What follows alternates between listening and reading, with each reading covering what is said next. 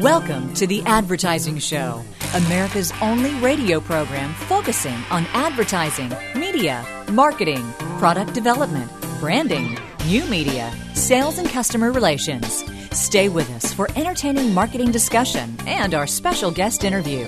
Now, here are your hosts, Ray Schillens and Brad Forsythe. We are so happy to be back with you here at The Advertising Show. It's another encore show this weekend for you. David Aaker is a brand specialist, and he was with us just about a year ago or so. And a great interview then. I'm sure you're going to enjoy it right now, as a matter of fact, here on The Advertising Show. All about branding. David's great at that stuff.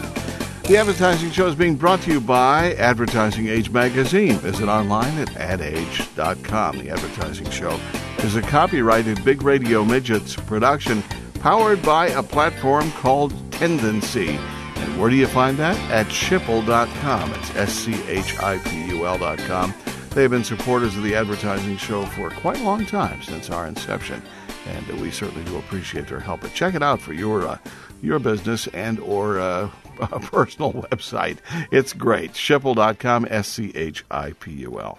Are you ready for some David Aaker and some good advice on branding? Well, let's do it. David, a sincere pleasure. Thank you for taking time out of your week to join us here at the Advertising Show. My pleasure. Yeah, before we jump into your book, which was an interesting read, and we'll talk majority of our time about your book, I wanted to get your take on Steve Jobs' health issues. They've certainly been in the news again recently. The media seems to enjoy speculating on the impact of Steve Jobs' absence, should that happen with Apple on a permanent basis. I'm curious, David, can Apple actually survive or even thrive without a Steve Jobs permanently there at the helm? In my opinion, Steve Jobs is one of the top 2 or 3 greatest CEOs of our generation, and it's and you just don't replace a guy like that. It's going to be really devastating for them. I think they can operationally keep the momentum going on what they have, which is a good thing. But as far as in my terminology, the way to disturb market is to create new categories or subcategories. He's been at 6 times in 10 years, and there's nobody on earth that has that kind of record, and he's not going to be replaceable. So that's not a financial stock tip. That's just your opinion. I just want to disclaim that if I could. In your book, you attribute the market successes and failures of recent years to brand relevance. Perhaps we should begin the interview today, David, with giving us a definition of brand relevance, if you would. Well, you need to I contrast what I call brand preference competition with brand relevance competition. Brand preference competition is where you have an established category and you're trying to make people believe that my brand is better than your brand. So you engage in incremental communication, you engage in very aggressive advertising and so on to do that, and you win if your brand is preferred. And that's what the astonishing fact is that just doesn't work very much. It doesn't change anything. The alternative is what I call brand relevance competition, where you try to create new categories or subcategories so that you win when competitors are simply not relevant. They're not considered because they don't have whatever is in that new subcategory. And that's the people that can pull that off have enormous wins. And as I said, Apple's done it 6 times. I was just reading in today's paper about Duncan Hines that they're taking their cake mix in a different direction. They're taking their decadently chocolate cake mix and putting out recipes that will be for people that really like to cook, not for necessarily mothers for their kids, which is a traditional market, but for singles and for men and for just people that love to bake. And that's an example of creating a new subcategory. I hear you, and I understand what you're saying there, and I guess creating a new subcategory certainly is a way of limiting your competition because you're creating a category, I'm assuming, that is a new category that there are not existing players in. Is that correct? That's correct, yes. Yeah.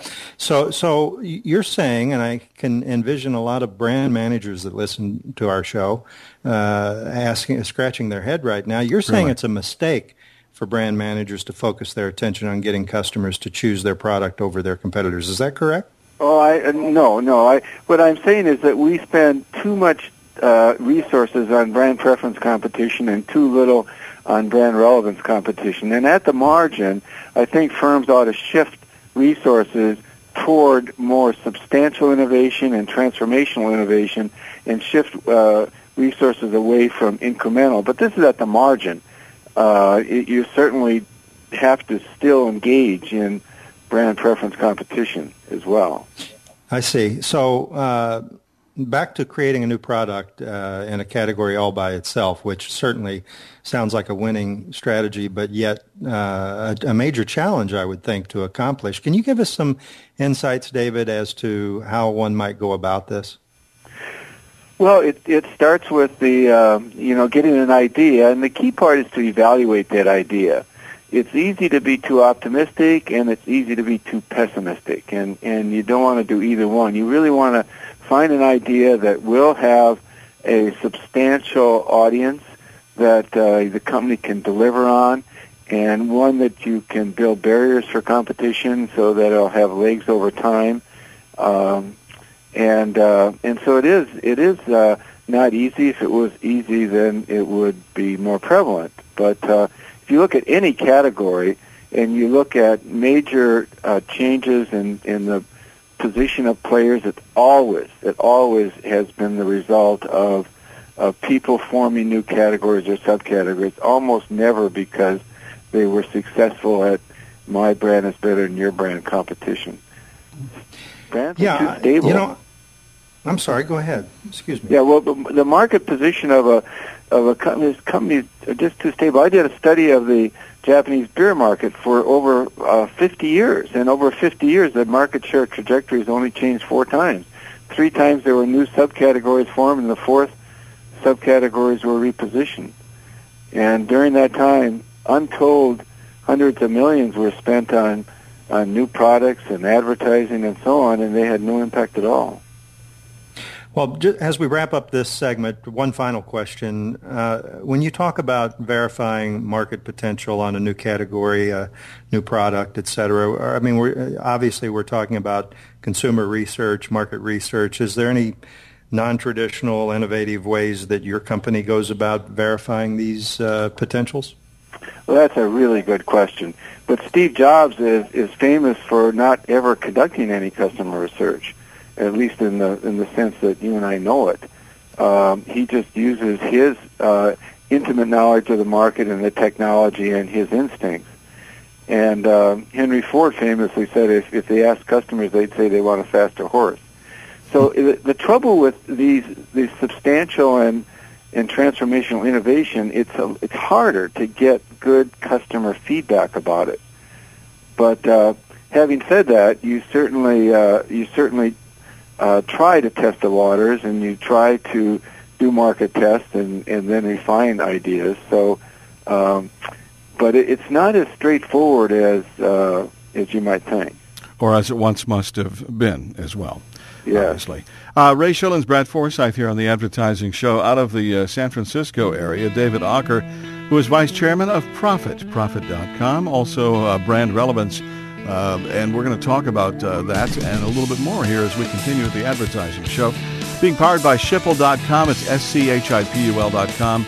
The platforms are incredible marketing platforms for business. Check it out at Schipul.com. We thank Ed and his team for powering the Advertising Show for all these years as well. Ray and Brad on the Advertising Show. We'll continue here in just a moment.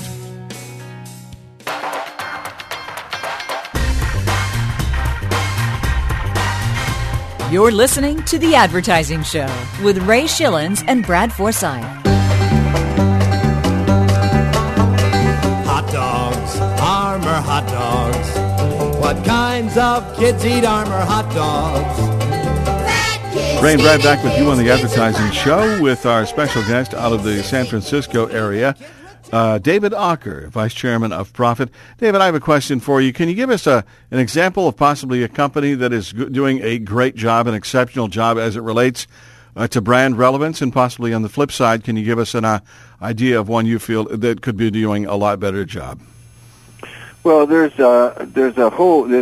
I've studied hundreds of examples of companies that have been able to pull this off, and in any category you can find a host of them. Take automobiles. You had the Chrysler minivan in 1982 that went 16 years with no competition, none at all. And you have Enterprise rent-a-car that went 35 years with no competition. You had ESPN and CNN that went 10 years with no competition. Dell Computer had a new way to deliver computers. Salesforce.com introduced cloud computing. You have IKEA, you have Zara in Whole Foods in the retailing sector, and all of these firms found a way to create some kind of a must-have that defined the new subcategory, and then found ways to own it over time. Mm-hmm. But aren't we talking about first mover advantage, as they call it, first to market?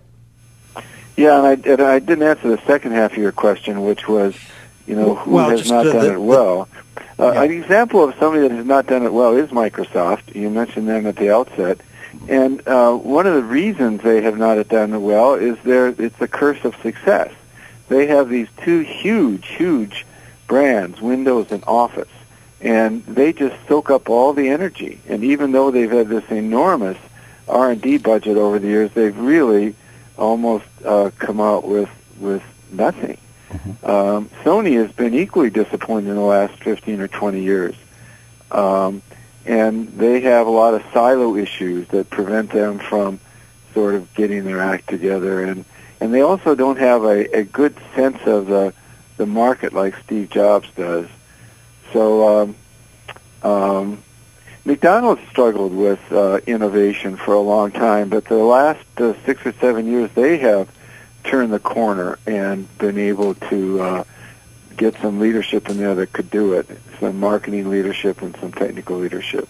Very good. So, David, thank you very much. And Brad, you had a question as well, obviously. Yeah, I was just going to, I want to go back to something you said last segment, David. You mentioned how Steve Jobs is an individual that's known not to do research and trust his instincts. We've been fortunate, Ray and I, in being able to talk to a lot of very important people with big companies, not unlike yourself, David. And we learned from talking to an executive with Nike that Phil Knight is an example of an individual that knows his consumer and his brand because he, along with this particular brand manager that we spoke to several years ago, mentioned how in a lot of cases the ad campaigns for Nike back in the day when they were very innovative and very out there by themselves were never tested, and had they been tested, many would have never gotten off the ground. So I think there's something to be said for the value of market research, but more so the value of understanding who your brand is and who your customer is. I want to talk a little bit about what you say frequently in your book and have mentioned several times today, and that is how innovation is critical to attaining brand relevance. When we think about boosting creativity within an organization, I immediately think of Google and how they encourage their rank and file to allocate a certain number of hours per week to think about innovation within Google. But yet for most companies, I think it would be a daunting task to get their rank and file to come up with great ideas. How do you recommend to your client companies within your organization, David, on how to make their company more innovative? Well, I think that companies have to be three things, which is organizationally, which are tough to put under the same tent. One, they have to be committed to a concept. They have to be able to really do incremental innovation, get better and better, and so forth. But at the same time, they have to be entrepreneurial. They have to be able to have an externally oriented information system, and they have to be able to allow new ideas to emerge and then to run with them.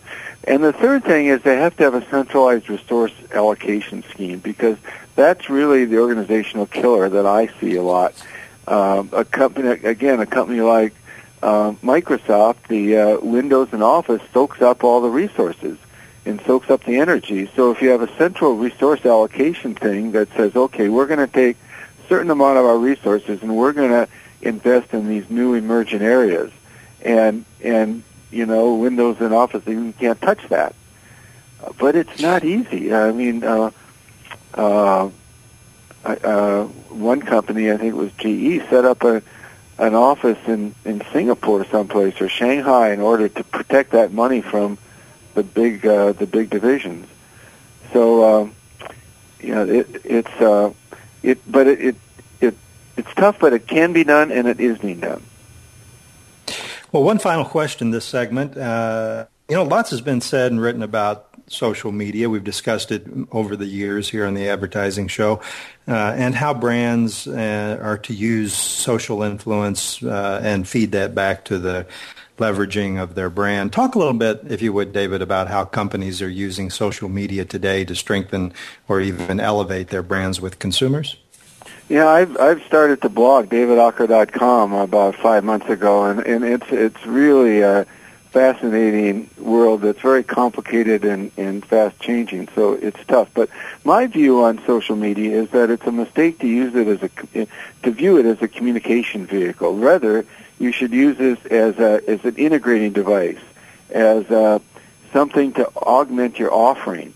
So when Pampers becomes a baby care company instead of a diaper company, their website becomes a key role in that, and the other media actually are subservient. They drive people to the website. A lot of that, it's partially true with Harley Davidson as well, and Dell, for example. Now Dell's got a really good presence in the internet, and it's basically used to sort of to integrate everything else they're doing, and also to provide a basis of relationship. And I think that's the payoff, and not to view it as a communication device. Today's show all about brand relevance, and our special guest out of San Francisco is David Aaker, who is vice chairman of Profit. Profit.com is the website. We'll continue our conversation with Ray and Brad here in just a moment. Stay with us. The Advertising Show, Ray Schillens, Brad Forsythe. So happy that you are here with us today, listening in. Our special guest out of the San Francisco area has a regular column in the AMA Marketing News, Aaker on Branding, it's called, and many other publications as well, including Brand Relevance. David Aaker, welcome back to the show. Nice to have you here. Thank you. Yeah, and what a wonderful book. I recommend to all of our listeners to check this out. It's a wonderful read from our friends at Wiley Publishing. You got some heavyweight praise on the back of the book from Chief Marketing Officer from Coca-Cola, P&G, Adobe. I don't know how much money you're sending them or if Wiley's doing it, but what the hell? You got some great doesn't matter, does it? There. No, it really doesn't, as long as you can get them to agree to it, assuming they know about that. No, anyway, you say just because an idea is new doesn't necessarily guarantee market success. I'm curious, other than the huge waste of R&D dollars as well as marketing funds, what are some of the risks in misjudging the potential of a new product idea or concept? Well, one of them is timing. Steve Jobs is given a lot of credit for having a vision, but the iPod was introduced 2 years before Jobs by Sony, and the iPad was introduced 10 years earlier by Gates, who he called it the tablet PC, and the iPhone was in Europe 10 years before the iPhone came out. So there was others that had the vision, but Steve Jobs had the timing, and he also had the ability to get it right, to kind of get the last 2 or 3 dimensions to fall into place. So a lot of it is timing, and a lot of it is, I think the most common reason why people miss is because they underestimate their ability to overcome technical and marketing hurdles. And something that, appears formidable can be overcome. The Toyota gave the Prius design team 3 years to come out with a Prius, and there was enormous technical obstacles, but they overcome them, and they delivered in 3 years. P&G gave up on Tide 5 years before it emerged from some closet back in the catacombs, and because they thought, well, synthetic distortion is just not going to be able to be invented. So, Mint.com, people said, well, nobody will ever give you financial information. Well, it turned out to be not true. So, if somebody is really committed to an idea, they can overcome these kind of hurdles. And so, to some extent, you've got to have somebody that has faith, and you've got to have the CEO on board. You mentioned timing, and certainly it's easy with hindsight to see companies such as Apple, as you give those examples of iPad and the iPhone and the iPod.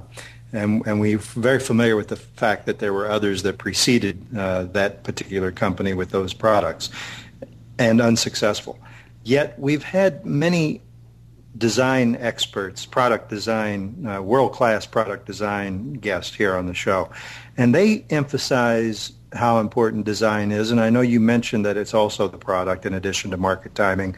But some have argued that Apple's success was not so much timing, but it was product design, because they're really out there and certainly leading the way when it comes to product design. How much does product design, or can product design, overcompensate for what might be a bit early on market timing? Well, my research suggests that most really great products, there's about 7 or 8 dimensions, and you need all of them. If you're missing even 1 or 2, it's not going to work. And I learned that in studying the Saturn success of the 90s, that just everything has to come together. And if you're just missing anything, like the Segway had so many things going for it. It was a great design. They were able to manufacture it with airlessly, and they had probably more publicity than any other new product ever. And yet it failed because they were missing distribution. And so you just got to have everything. And so it's not a matter of saying that it's hard to say at the end of the day how much percentage is due to any of those factors, because if you omit any of them, you're probably going to fail. So you got to have them all. And for some categories, certainly for jobs, design is one of those dimensions that was crucial to his success. Well, that's a great place to end it today. I'd like to thank you for being on the show. And Ray? Absolutely, David. Great book. We recommend you go get that book, Brand Relevance. You can also find out more, I would assume, David, if you look at profit.com. Is that correct? Yes, or my blog, davidaaker.com. Very good. I invite you to participate in that as well. Interesting stuff, David. Keep it up. The marketing and advertising community needs folks like you. Thank you so much. Well, I really think this brand relevance concept works. It explains so much of market dynamics. And a very special thanks to our guest today, David Aaker, on The Advertising Show with Ray Schillens and Brad Forsythe. Happy to have you listening. Remember, theadvertisingshow.com is chock full of great interviews and unique perspectives from this industry's top people. Check it out if you haven't already. TheAdvertisingShow.com, being brought to you by Advertising Age Magazine. You visit online at adage.com. The Advertising Show is a copyrighted Big Radio Midgets production, and we will talk to you soon. Why do more media professionals read iwantmedia.com? iwantmedia.com features reports from industry leaders and media personalities.